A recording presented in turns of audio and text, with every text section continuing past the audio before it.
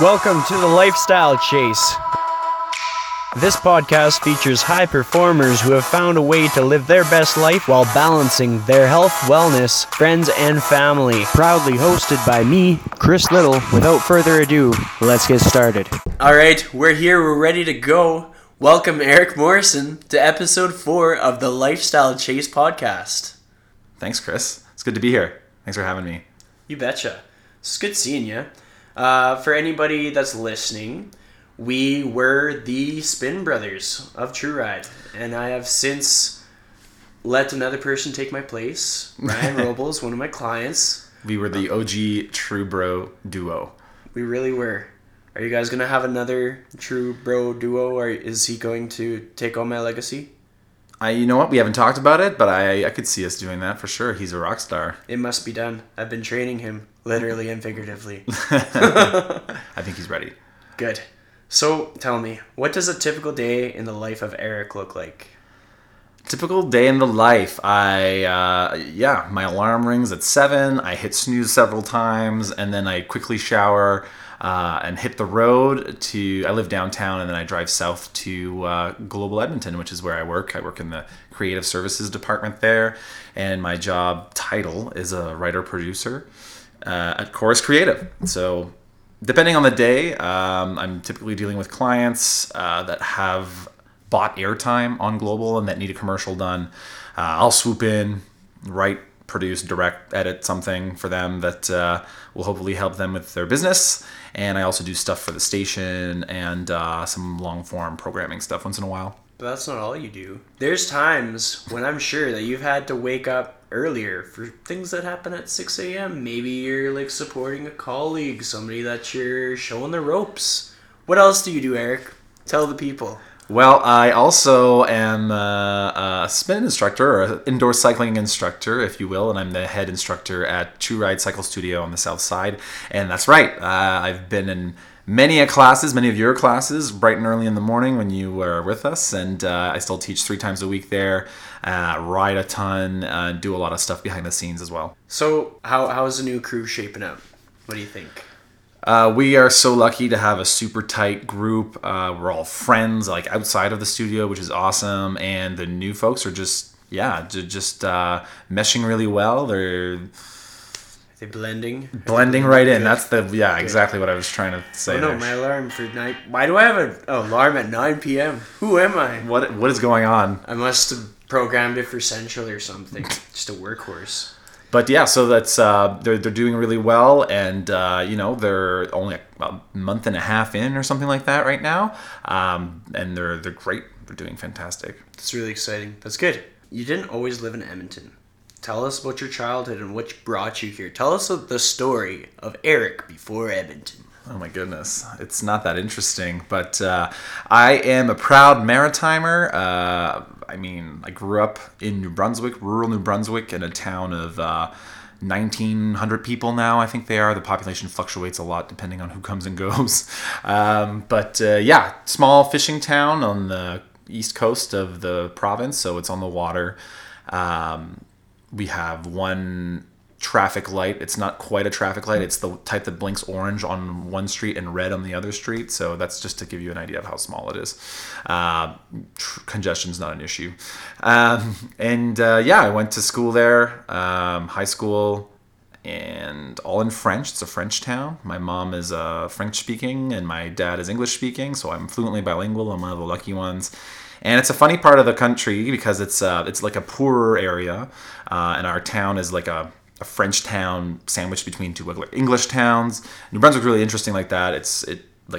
Town to town, like either the language changes completely and people sometimes don't even understand each other from from town to town, and the accents even are really different from town to town. So I did all of my schooling there. It was a great childhood. I wouldn't change a thing. We were in the water all the time, on beaches, playing in the woods. It was where we got to use our imaginations to the fullest, and you didn't have a lot of the problems that you'd have in a city where your parents feel like they need to keep eyes on you or prevent you from, getting hit by a car in the street or whatever. We had fields to play in, woods to play in. It was fantastic. And that sounds like my kind of childhood. Absolutely. That's awesome. So I went to Université de Moncton to do my bachelor in marketing, and when I was doing my degree, I realized I didn't really want to do that for a living. And there was one part of the degree I liked, or my fourth year there. We did this mock campaign for like a local beer company. I mean, it's a lot of passions combined there. More on that later. So we did a mock advertising campaign, which included a TV commercial. And for the first time, I used a camera and I directed people, and I was like, hey, I think I could do this. And I kind of developed an interest in filmmakers and watching kind of indie movies. And I was kind of the weird kid in rural New Brunswick that liked artsy stuff. And I decided that as soon as my degree was done, I was going to book it to Vancouver for a 1-year film production program, which is what I did. I packed everything into my tiny Mazda Protege, and I drove across the country to my new home, Vancouver, where I would live for 8 years. Damn. How long did that Mazda Protege hold up for you? Well, the drive itself was like, I think 5 and a bit days of just like driving 12 hours a day. I would highly recommend it. It's, man, when you're going through a life change like that, there's no better way to really think about it and let it soak in than to be in a car by yourself listening to your favorite tunes. And I call those vision quests. Absolutely, yeah. It was a little bit like a pilgrimage, but with creature comforts, I guess. Yes, I've long since retired that car. Mm-hmm. Didn't last too much longer. I think I kept it for. Actually, I did keep it for. I don't know, like 6 years. Still in Vancouver. That was my Vancouver car. You gotta respect those vehicles when it goes through all that with you. It's hard to let it go. Stood the test of time. Yeah. Hard to let it go, 100%. Mm-hmm. So, you did the program at Vancouver Film School. Fun fact, Vancouver Film School was also a place where I thought of going to school. I was dead set I was going to go as soon as I graduated high school.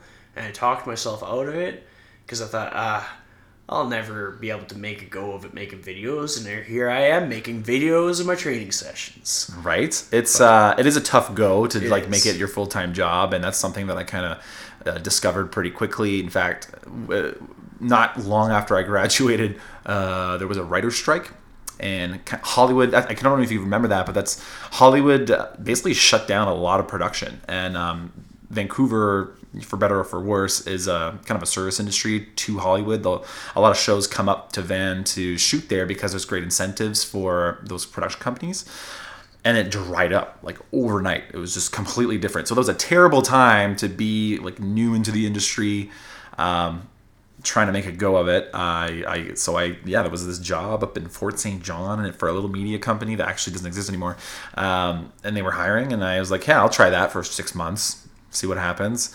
And that was my first taste of the North. Fort St. John is not fun. I did a Vision Quest trip there once. Did you? One of my buddies, he was dating a girl that lived there and was doing some lumber forestry related schooling there. And probably more of an internship. But in any case, we did the day trip. He slept the whole time.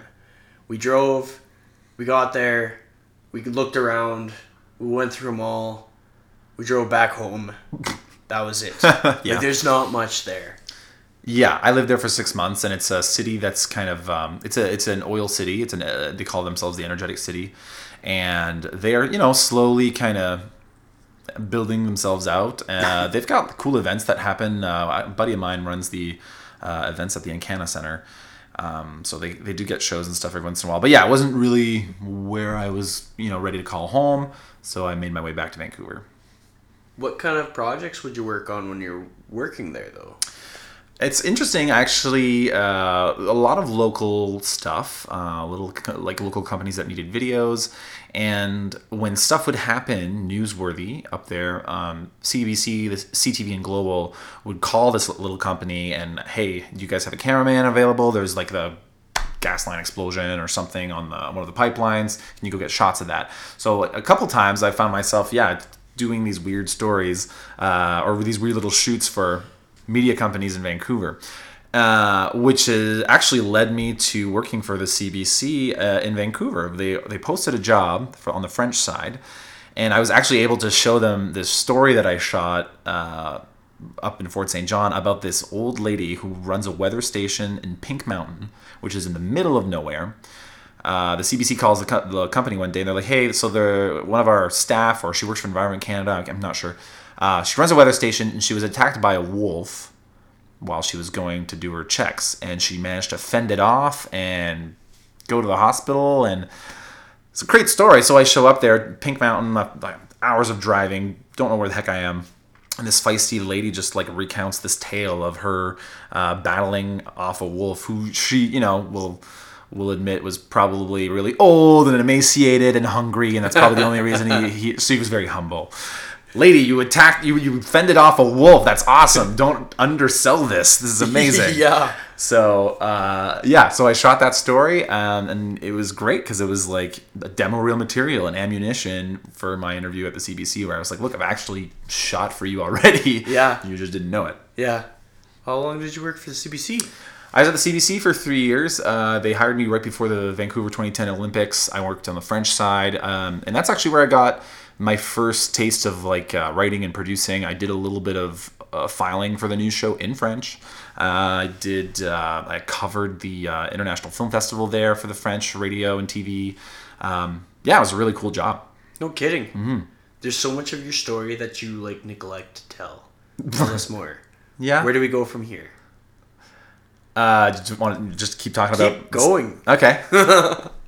So after getting a bit of a taste for production and working with actors or working with like directing shots and thinking about angles rather than just following whatever's happening, for like if you're shooting a news story, you're just getting what you can pretty much. When you're in control and you're able to like finesse a story and tell it the way you want to, it's really rewarding, for me anyway. So I decided I wanted to do that full time. So I ended up working for TELUS. They have their headquarters is in Vancouver, and they had a video department there. So I did a lot of commercials for them and internal marketing videos, external marketing videos, all kinds of stuff like that. And then I met a girl who was going to the U of A, and here I am, 4 years later. On to Edmonton. Mm-hmm. What did you think of Edmonton when you first saw it? First impression, 3 words. Give me 3 words.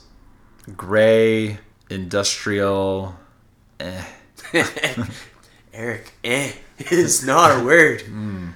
I feel like part of the problem was that I came in like on the Yellowhead, and I think when you're coming into the city from the Yellowhead, it's like there's like lots of, I don't know, smokestacks, and it's gray, and I was leaving like the green hippie utopia, and then arriving like at the end of October, no less, probably cold like it is these days, to Edmonton. And I think at first I found it was a little difficult. It took me a while to find, people that I felt like were the same as me or had the same interests and values as I did.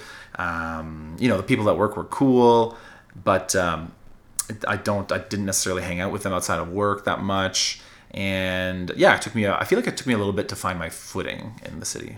Totally. And that makes sense. Everybody's first impression of Edmonton is going to be like, it's a giant parking lot. Look at all these commons. South Common, Mayfield Common, what else common? And that makes sense. It's definitely like a driving city. It's, and it's not necessarily made for like walking around and, at the time it wasn't great for cycling. It wasn't necessarily great for being a pedestrian as a commuter. But even in the few years I've been here, they've made leaps and bounds in terms of transportation and accessibility. Like the bike lanes are awesome. I think they're awesome. I debate my friends at work about that. But it's great to see a city like finding itself in a way that sounds super like condescending. I don't mean it to be. There's lots of cool things happening. Honestly, the Ice District is amazing. I think once that's done, there's going to be all these great gathering areas downtown, and it would be awesome to see downtown here thriving and really being like a destination place to hang out. Plus, there's so many like independent businesses here. Like, I talked to an Uber driver once, and he told me like he's lived in 5 different cities in the States. He's lived in 3 different cities in Europe. He grew up in the Philippines, and he's never seen so many like different options for food per like square kilometer anywhere else. Edmonton's surprisingly multicultural, and sometimes I feel like even more so than Vancouver, which is, you know, twice the population. Sometimes doesn't feel as multicultural as Edmonton. You've got like really all colors and religions represented here, and yeah, you're right. It's like there's great options for food, and once you find those local businesses and that scene, I guess, of like young entrepreneurs that are, you know, trying to bring all the good stuff to the city, then you're golden, and then you're really enjoying what Edmonton has to offer. Yeah, it's really neat. It's a place that you kind of learn to love. Mm-hmm. Yes. It's so easy to have like a first impression. You're like looking it over, and you haven't even seen the river valley, and you drove through like 17th Street, and you're like, yeah, this place has a bunch of oil stacks and a bunch of smoke in the air, kind of weird. Don't like it. But then when you actually see the heart of the city and how much has changed, it's nice. And I think as far as big cities go, Edmonton has a lot of opportunity. I got into really cool stuff like spin just by living here. I feel like if I had stayed in a Vancouver or a Toronto or a Montreal, I don't know that I would have gotten into it, you know, just because there's more people vying for those same opportunities. I feel like here it was maybe at the time anyway seen as kind of like this fringe thing, not super mainstream yet. So yeah, I felt like I was really fortunate to get into that. I also had a DJ gig for a while, which I always wanted to do. I don't know that I would have been able to do that either in a city with like tons more cool people vying for the same jobs, you know? That's making sense. It's making sense. I'm picking up what you're throwing down. Good. You say had a DJ gig. Did you stop your DJ gig? Yes, they sent us all home, and actually there have been a lot of changes at that bar I used to work at, but it was a perfect gig. I'm an avid record collector, as we sit in front of my ridiculous record collection, and I would just go there with a couple crates of records and play in the background. It was awesome. People would come and chat. I made some great friends that way just by playing music at this bar. And people would come up and like, oh yeah, I heard of this band. Have you guys heard of these guys? Like music is one of my big passions, and it was awesome to be able to share that and connect with people over that in that setting. But yeah, it's too bad, but I mean, it made sense. It's not like I was bringing people in. It's not like, hey guys, have you heard Eric's playing tonight? Oh, we should go. Like Eric, spin. Echo. I was not a draw necessarily for the people that ate there, drank there. I was just kind of in the background. So I don't know. I'll dust off those turntables. You're better than a Spotify playlist in my heart, Eric. Thank you, Chris. Do you have plans to like find a new space to do your thing, or are you good with just enjoying music as it is? Well, I still buy too many records. It's slowed down. I feel like I was at the point where I was buying stuff just so I could play some different stuff at the bar, which makes sense if you're a DJ. Yeah. But no, I think I will. I've been toying with the idea of looking for new venues to spin records in. Cool. Yeah. Because if a guy like me knows that, I seem to make a lot of friends. So if I know that Eric wants to spin vinyl somewhere, I'll make it happen. I mean, ideally it wouldn't be from 8 to 2 in the morning like it used to be, because then I had my spin class at 9:30 the next morning. I hear you. That is maybe not ideal for anybody. Maybe a brunch thing if you hear anything. I tend to organize these brunch things. So I've heard of these, yes. Yeah. With your entrance into the fitness industry, I don't think you really saw it coming. Like, how did that sneak up on you? You're a guy who's like into film. You're into like kind of hipster things. You're full on hipster. How'd you get into fitness? I'm like hipster light. My girlfriend at the time, we're not together anymore, but she found this wine and ride at this place called True Ride, and it was, I think, the only spin studio in the city at the time. And hey, Eric, we should check this out. And I'm like, alcohol and working out? Sure. That's one way to get me to sweat. That's how they got you. So I showed up and I had a great time. I'd never done anything like that. That's not true. I guess I had done like group exercise stuff at the YMCA. I used to do the spin classes at the Y in Vancouver. Broad Street. But This was different. This was like, it was dark, the music was loud, the instructors were like hype and like passionate. There were candles, lighting the room. It's a big room with like this stadium kind of setting, so like there were multiple levels. It was cool, and it's funny because like I kept going, and my ex-girlfriend was like, "No, you can go," and I became like the avid writer, and yeah, I don't know if they took notice or what, but the founder, Dana Rajat, one day after class was like, "Hey, would you be interested in teaching?" Because I was always like front row, and I have that beast mode face when I'm going really hard, like I'm gritting my teeth, and I'm like, yeah. And I guess they liked that. And I mean, at the time, I don't think there were a lot of men teaching indoor cycling, so yeah, the stars aligned, and they onboarded me and trained me. That's awesome. What would you, if you could paraphrase your journey from that point on, and you use 5 words, what 5 words would they be? Your takeaways from being involved in spin, the people you've met, My the experiences takeaways. you've had. 5 words. 5 words. I think community, inspiration, musicality, energizing or energetic, Yeah? and then electricity. I feel like I guess I was telling you this a little earlier. Sometimes I feel like I'm a little bit of an imposter in the fitness industry because I don't necessarily see myself as like a fitness guy. Does that make sense? Like, I don't love the gym, to be honest. I got into spin and started doing spin at the YMCA because I like that setting. I like to show up somewhere. The hard part was showing up, and we say that in class all the time, and it's true.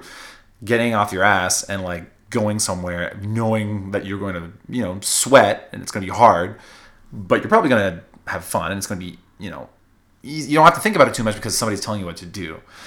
I always liked that about spin, and now to be on the other side of that is kind of cool, but at the same time, I don't feel like I don't know. I mean, not to downplay what we do. I think what we do is great and it's important for a lot of people, but I'm not trying to like, blow minds and like, change people's lives per se. I'm hoping I can have an influence and contribute a little bit to their fitness journey and what they're going through, but it's not, I feel like I don't necessarily teach my class the way, say, like a Soul Cycle would, with like all these like pearls of wisdom and like trying to like,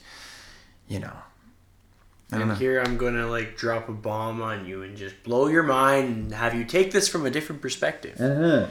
So in Edmonton, there's probably thousands of trainers / group fitness instructor guaranteed, without exaggeration, because there's a lot of gyms. Yeah. Each gym has a lot of trainers. Mm-hmm.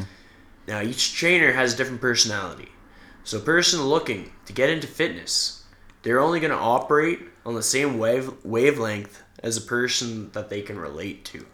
Yeah. And so there are people out there that relate to you. You have a cult following. And you know it. I have a following. I think, and maybe that's just it. Maybe it's because I'm just myself and I'm kind of a goofy guy and I don't take myself super seriously. I take indoor cycling very seriously though. Yeah. Like I put a lot of work in my playlists. I think a lot about spin and music that I want to use and how I'm going to energize people and make them want to kick their own butts. But at the same time, I guess it doesn't, I don't overthink it either. I don't know. It's so important to be your damn self. Yeah. Like, that was my favorite thing about teaching at True Ride. At the end of the class, I'll be like, the most important thing is be true to yourself. Yeah, for sure. And it's something that I say to people outside of that. That's not like a brand thing. That is like Chris says that to everybody. It's true. And the thing that I appreciate so much as someone who has taken fitness on as their career is there are people who could have easily had high blood pressure. They could have problems with health. Mm-hmm. They're inclined to get into fitness. They're inclined to get those endorphins. They're improving their mental health. That's because of you. Yeah, for sure. And that's why I do it too, right? Like, it is an emotional release. It's a mental reset. It's all those things. It's also a way that I can drink beer guilt-free on evenings and weekends. It's about balance, Chris. It is. It's okay. But I think it's if for me, if I've kept it real and people have responded to that, that's awesome. And I love my riders. I love the people that come to ride with me. It's a great feeling to be able to, I guess, join someone's fitness journey or have them be part of your own fitness journey, because I'm going through a fitness journey. We all are. And then there's the body image thing. I mean, I've always been a chubby kid. I've always been chubby. Growing up in New Brunswick, you don't do a lot of walking or cycling. There's a lot of driving. I didn't necessarily eat that great. When I moved to Vancouver, just by walking around SkyTrain to the bus stops to work, I lost 30 to 40 pounds just by not even trying. Literally by just adding commuting to my lifestyle. And now being able to do this for a side job and have that be built into my life, I don't even need to think about it, is amazing. And it's great that I don't know, I hope that people see me this kind of bigger dude, I guess, up on the bike, putting on a show and getting people excited about working out. I hope that that's resonated with people and that's inspired them, even though they don't look like they belong on a fitness magazine cover, to try indoor cycling and to try fitness and try and be part of that community. It's great. It's exciting because you have a strong following. You have people that are there for Eric, and those are people that sometimes I think about, and I'm like, would they be in fitness if not for Eric's impact? Maybe, maybe not. I don't know if I'm that influential. I think you are. I think thank you. You pat yourself on the back. That's nice of you to say. You've done good work. You've created a big impact. Thanks, man. You bet. What would you say is the toughest obstacle you face? And what tools have you used to overcome it? Working in a creative space, you put a lot of yourself into your work a lot of the time. If you say you're writing something for, even if it's for, say I'm writing something, a campaign for global, the big fall launch is happening and we need this, really hooky kind of series of ads that advertise our station, advertise the personalities, and I come up with this idea that I love and I put my heart and soul into it, and I present this to my boss and they just don't like it. It sucks. It sucks to be told that, no, it's not what I want. It's not what we want as a company, or, it could be a different client. So working in a creative space, you learn pretty quick that while you need to put yourself into your work, you need to use your expertise and use the things that you love in your normal life and weave those into your work, because that's what makes it, authentic. It's what makes it breathe. People aren't always going to resonate with what you get excited about. So you have to learn to, not get married to anything you do. I hear a lot of filmmakers that start out, that's what they struggle with. It's when they shop their scripts around. People either don't respond the way they expected them to their writing or to the story, and they struggle with that, and it's you just don't get it. But the thing with an audience is that you need to see things from their perspective as well. It's sometimes when you're too close to something, you can't see how other people would not see it the way you see it, if you know what I mean. So you have to be open to that feedback, and you have to be willing to go back to the drawing board and try again. And maybe the second time you won't feel like you want to put as much of yourself into it, because then you're a little hurt and then you're in self-preservation mode a little bit. But that was one of the toughest things, I think, working in production, working in that creative space. What you end up learning, though, is that the people that, disagree with you or challenge you or provide feedback, they're not there to stifle you and shut you down. Even though some people are not as good at, constructive criticism as others. They have interests that they need to protect. They are looking out for their company. They're looking out for how their audiences are gonna perceive them. So you need to learn how to see things from their perspective and That's when, like, when you're doing like a feedback process, even if they give you feedback, hey, how about you try this? How about you make this yellow? And then maybe this is not a woman, it's a man, and I don't know, they make changes. And you have to be able to kind of go, okay, yeah, let's try that. And one of the two things will happen. Either it'll be ridiculous and it won't work, and then you can show them that and they'll be like, oh yeah, you're right. Or who knows, it might be better. And I've been lucky to have like a really good boss here at Global who has great instincts. I find she, when she has great gut feelings, sometimes when something's not working, it's hard for her to articulate why and how, but we've got like a relationship going where I can kind of, when she's mentioned something or flagged something, I'm kind of like, you know what? Yeah, I kind of get what you're saying. And it's almost like we've learned to like speak our own secret language. Exactly. So it's cool to be on the same wavelength with somebody like that. And yeah, but if I wasn't open to that feedback, and if I was just like, no, you're wrong, and this is good the way it is, and you just don't get it, we would have never had this working relationship. And to brag a little bit, I mean, that's led to some award-winning campaigns that we've done that have been recognized at the international level, and that's fantastic. Like, I can't take all the credit for it by any means. Like, it was definitely a collaboration, and that's it's a beautiful thing. I've seen those awards. You shared them on the gram. I watched them. Yeah. Tell the people. Trophies. What are your accolades that you've collected in your career?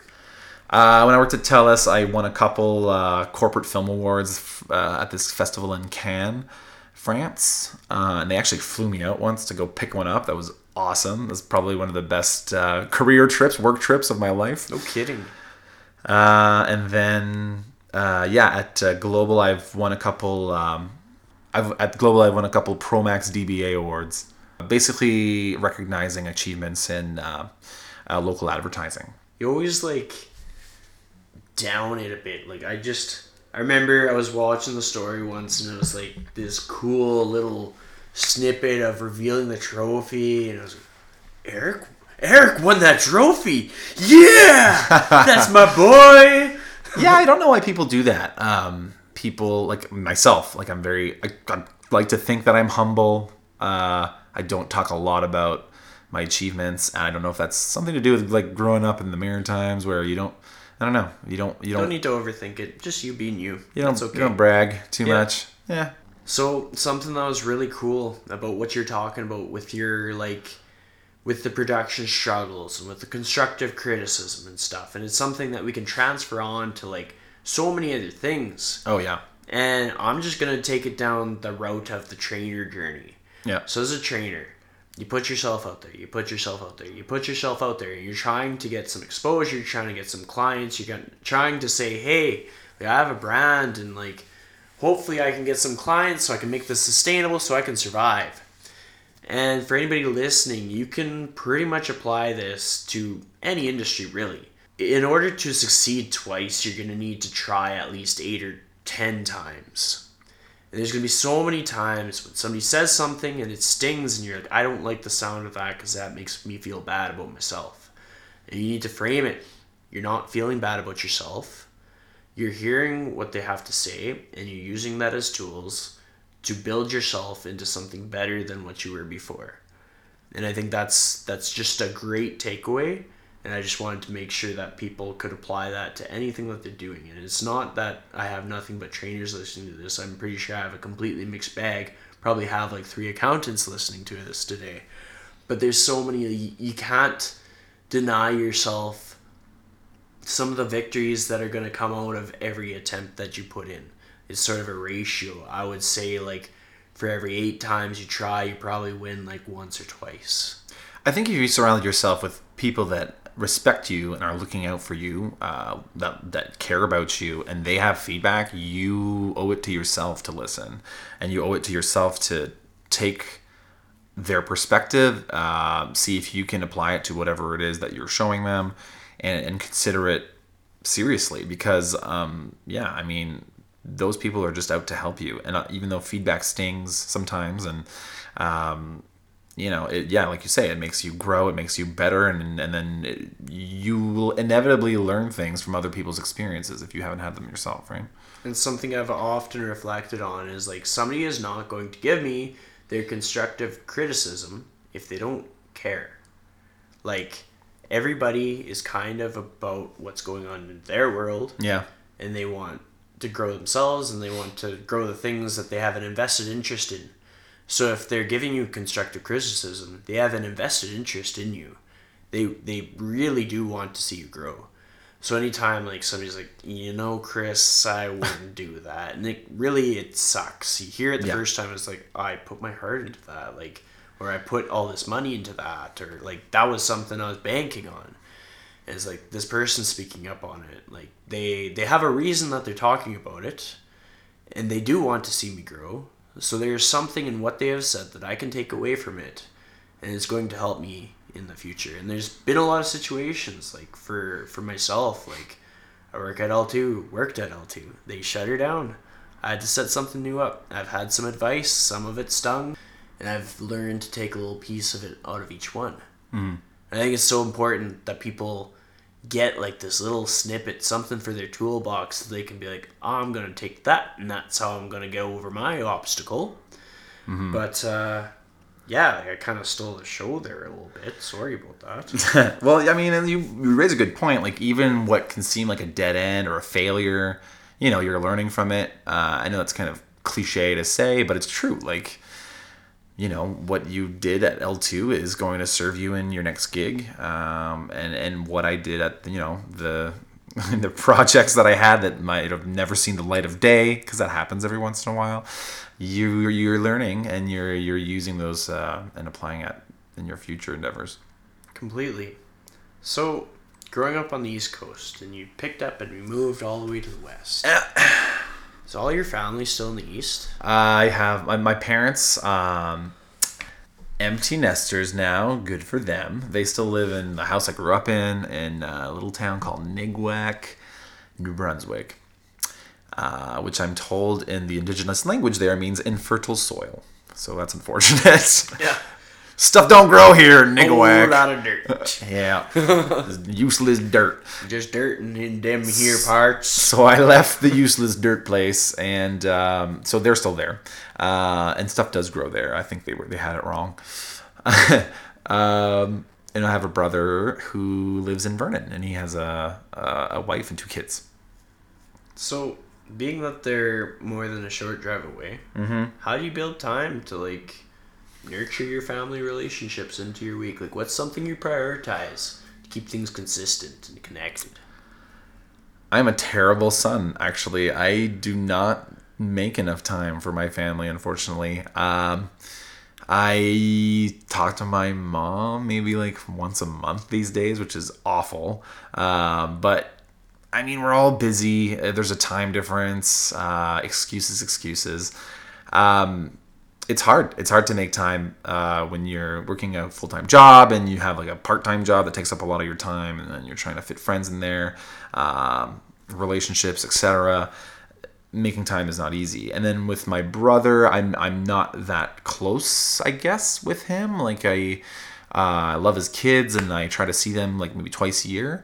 But my brother and I aren't like buds or anything. I'm the media and he's in the police force. We're kind of like sworn enemies in some ways.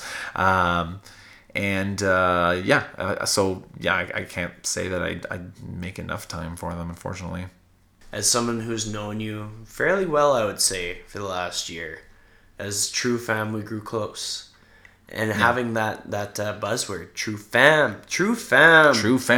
What do you think about the people that you get to choose as your family? Oh, interesting. I love my true family. I've made a very close best friend from the crew, and everybody else I consider best friends as well.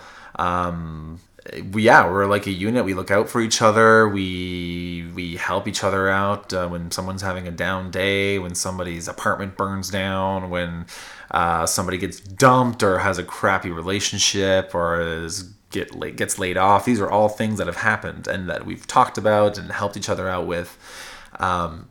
And we're really there for each other, and we're really lucky that we were assembled and we were brought together.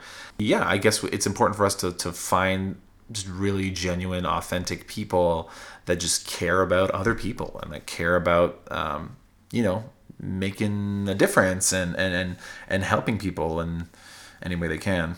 Some people might not find like that role, that family role in like what would be their blood relatives. But if you have like a family role being filled by somebody who honestly you reflect and you're like, yeah, I guess they really are like my family. Yeah. That's the important thing, and I'd say you do make time for them. Every week. Every week, you know it.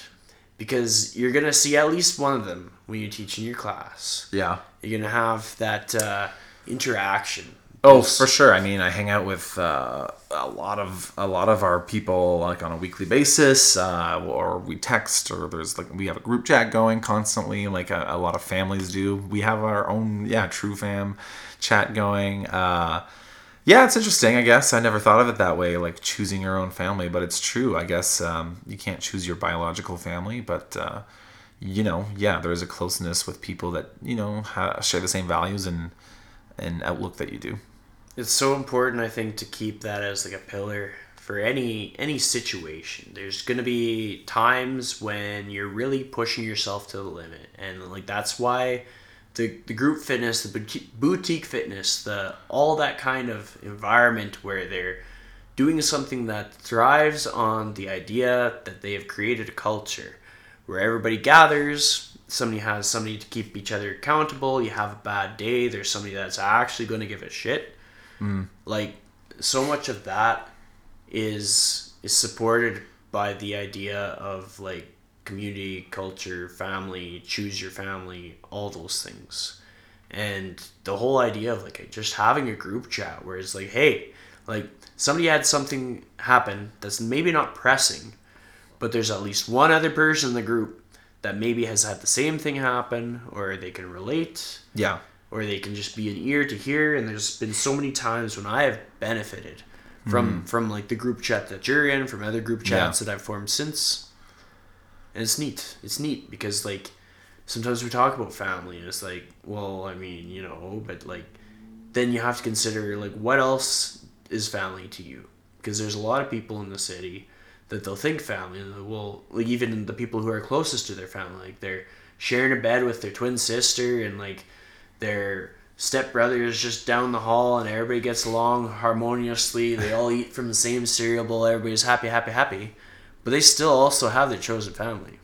Yeah. And that's something to factor in. And I think it's really cool to see how, I, for one, have leached on You'll Never Get Rid of Me as part of the True Family.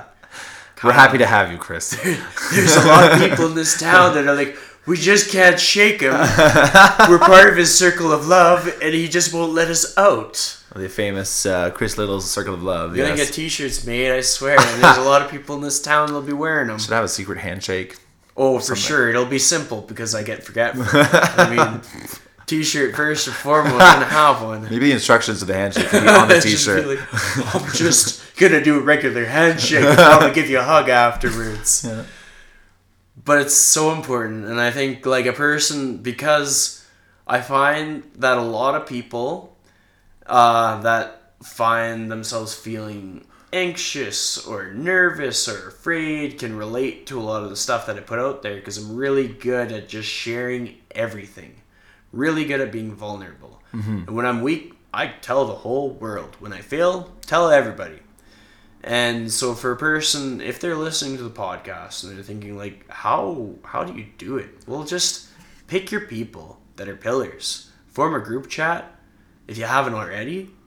And that's your people that keep you going forward. And I think that's probably our biggest takeaway of like, any obstacle that you're facing going forward, do you think that the True Fam is going to help you through?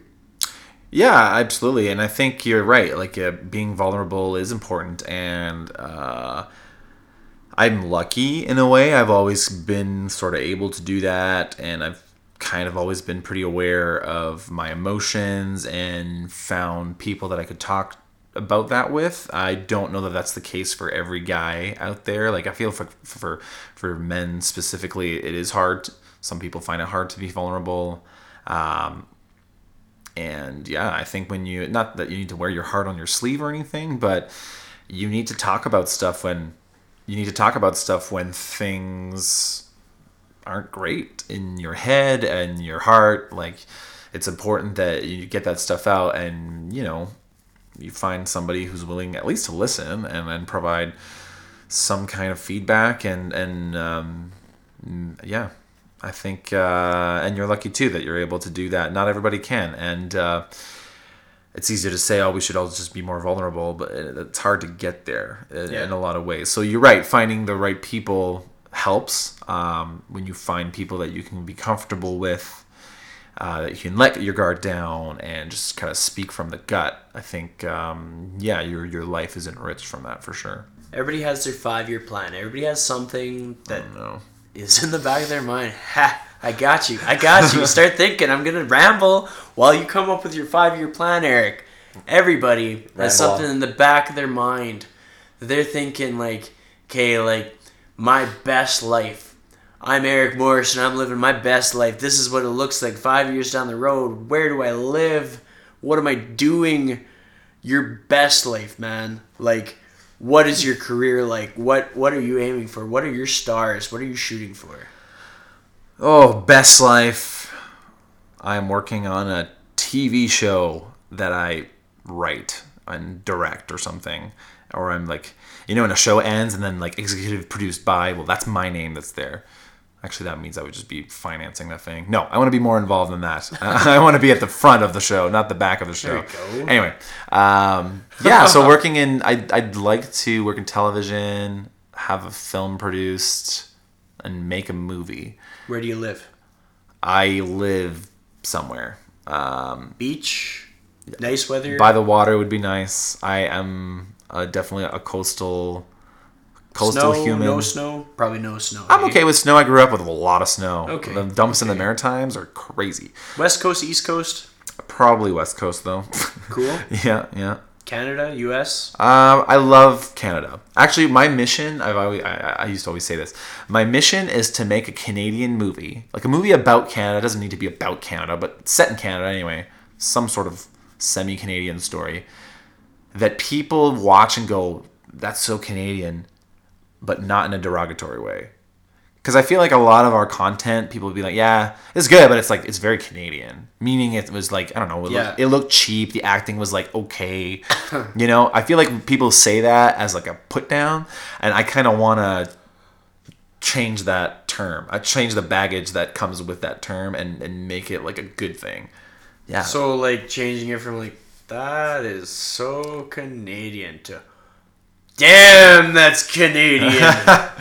Maybe. I feel like some shows have done it. They've done it, but I feel like they have for sure ramped it up over the last few years. Like I'm pretty proud of some of the production value that's coming out of the country right now. We have creative people, and there's great shows out there like Trailer Park Boys, which I actually love. If you haven't watched Trailer Park Boys, I have. It's easy. I find it's one of those shows I never wanted to watch because I was sure it was terrible, but then when you start watching it, it's really clever. It's really well written. It's a low budget show, so they do the most with what they have, the resources they have, and they have to be really ingenious with how they move the plot along and stuff. It's great, and it's still on now. Netflix picked it up. So yeah, there's stuff out there, but even those stories, they're very I don't know, drenched in Canadiana. And I'm not talking about necessarily making something with like moose in it and like sex in a canoe and toques and all that stuff. Like something set in Canada or Canadian stories that are can be universally enjoyed, but that would be something that we could be proud of. I could be proud of. I'm picking up what you're throwing down. So what that looks like and how I get there, I'm still figuring that out. I've written a feature film script. I actually have, and it's not easy to do because it's something you have to do in your own time, with no reward at the end of it, really. And I find that's one of the hardest things. I admire like the filmmakers that have just gone for it and just gone out on a limb and went for it. It's not easy to do. you don't have a reward guaranteed at the end, and you're putting like a ton of work into something. Writing 100-page script, not as easy as it sounds. It takes a lot of discipline, and like your ideas need to be flowing, and you need to map it out. You can't just sit there and write a script. Like you need to like think about it and write your scenes on like little cards that you move around, and you're like, how's this all gonna work? And it's daunting. But when you get it done, you're like, wow, I actually have like a thing. I'm holding a thing that represents like what I love and what I'm passionate about, and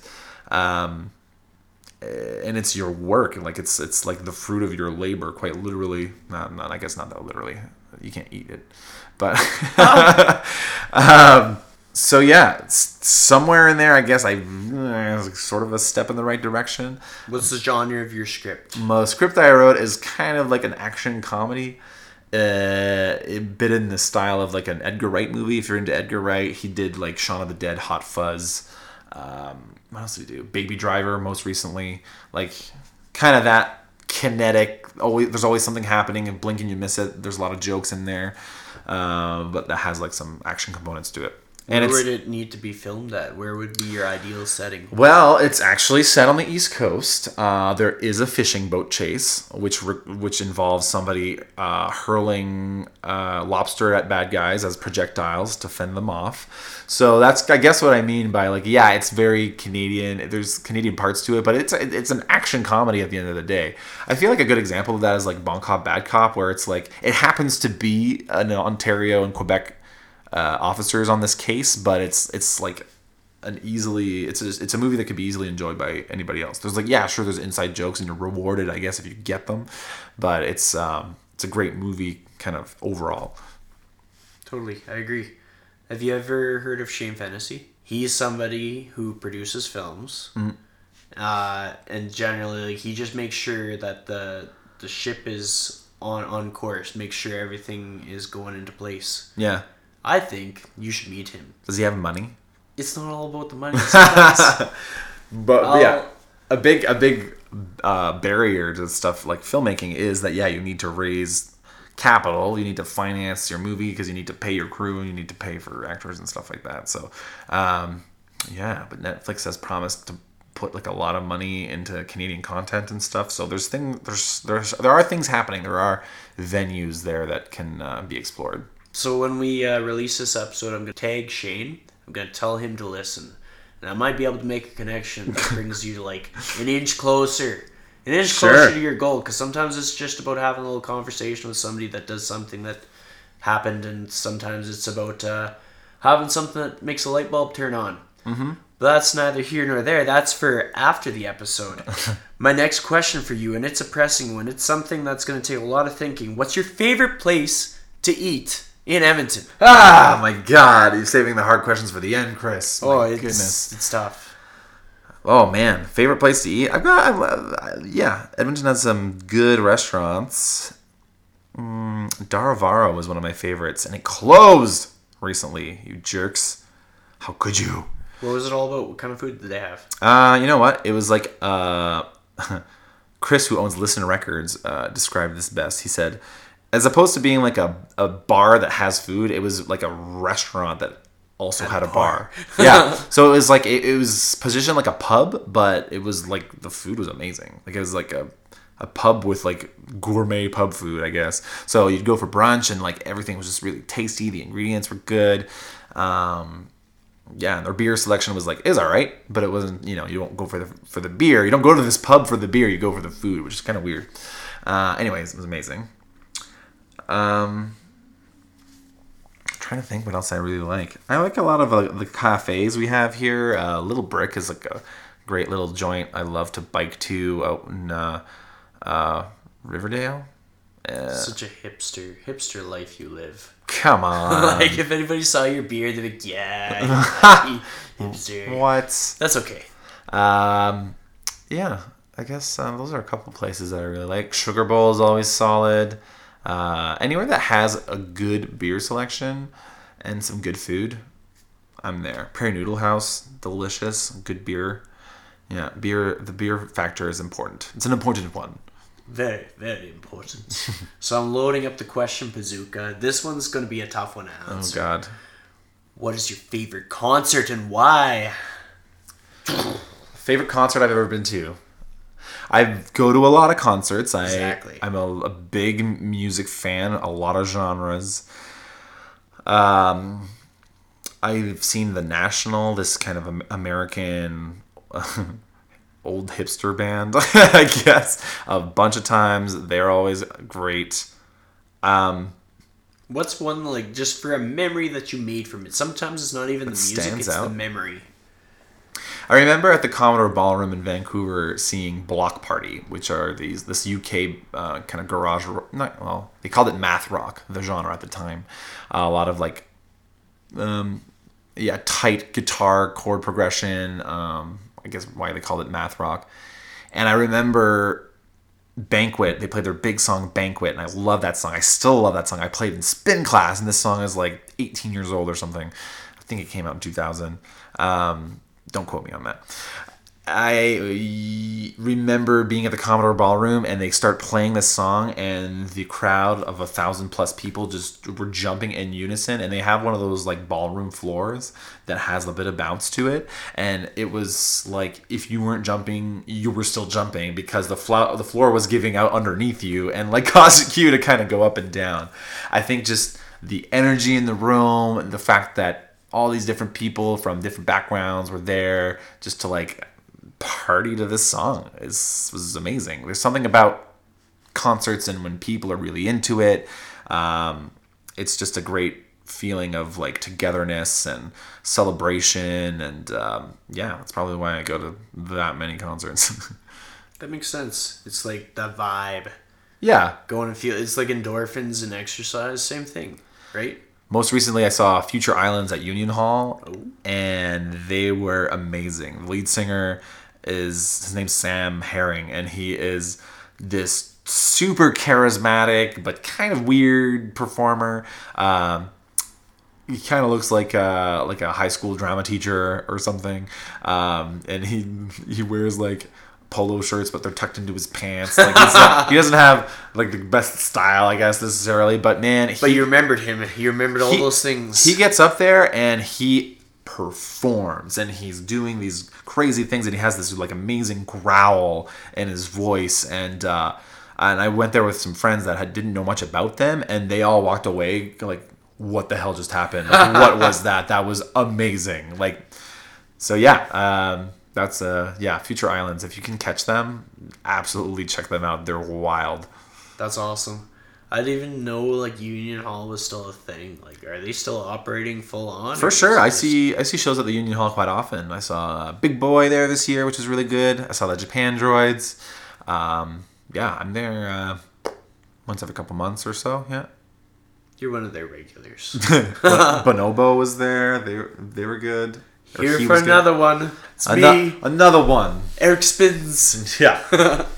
So, here's the finisher. This is how we close it off. If you were to give our listeners one piece of advice on authentically living life to the fullest, what would it be? Just be yourself, man. Love yourself for who you are. Play to your strengths. It's funny, every once in a while, I kind of get self-conscious about my spin classes, and I'll ask the true fam, like, hey, I feel like I need to be a little bit more like deep and inspirational in what I say. And they're like, why? That's not what people like your class for. That's not that I'm not deep, because people, my close friends will attest to the fact that I, love to have, very deep emotional conversations. But that's not necessarily something that comes to me naturally when I'm up there on the bike leading a class, and I don't need to do that. And my true fan is there to remind me about that. So play to your strengths. If you're a goofball that likes music that energizes people, and you have like a personality that gets people going when they're working in a dark room on bikes that go nowhere, own it. That can apply to anybody, anywhere. I feel like everybody has strengths and strengths that they can capitalize on and use to their advantage. And if they're different, so what? People will love you for that. People, normal is boring, I always think. And yeah, so if you're different, awesome, even better. Be different. Own it. Yeah, own it. I love it. Thanks for being my guest. We'll chat soon. Yeah, thanks, Chris.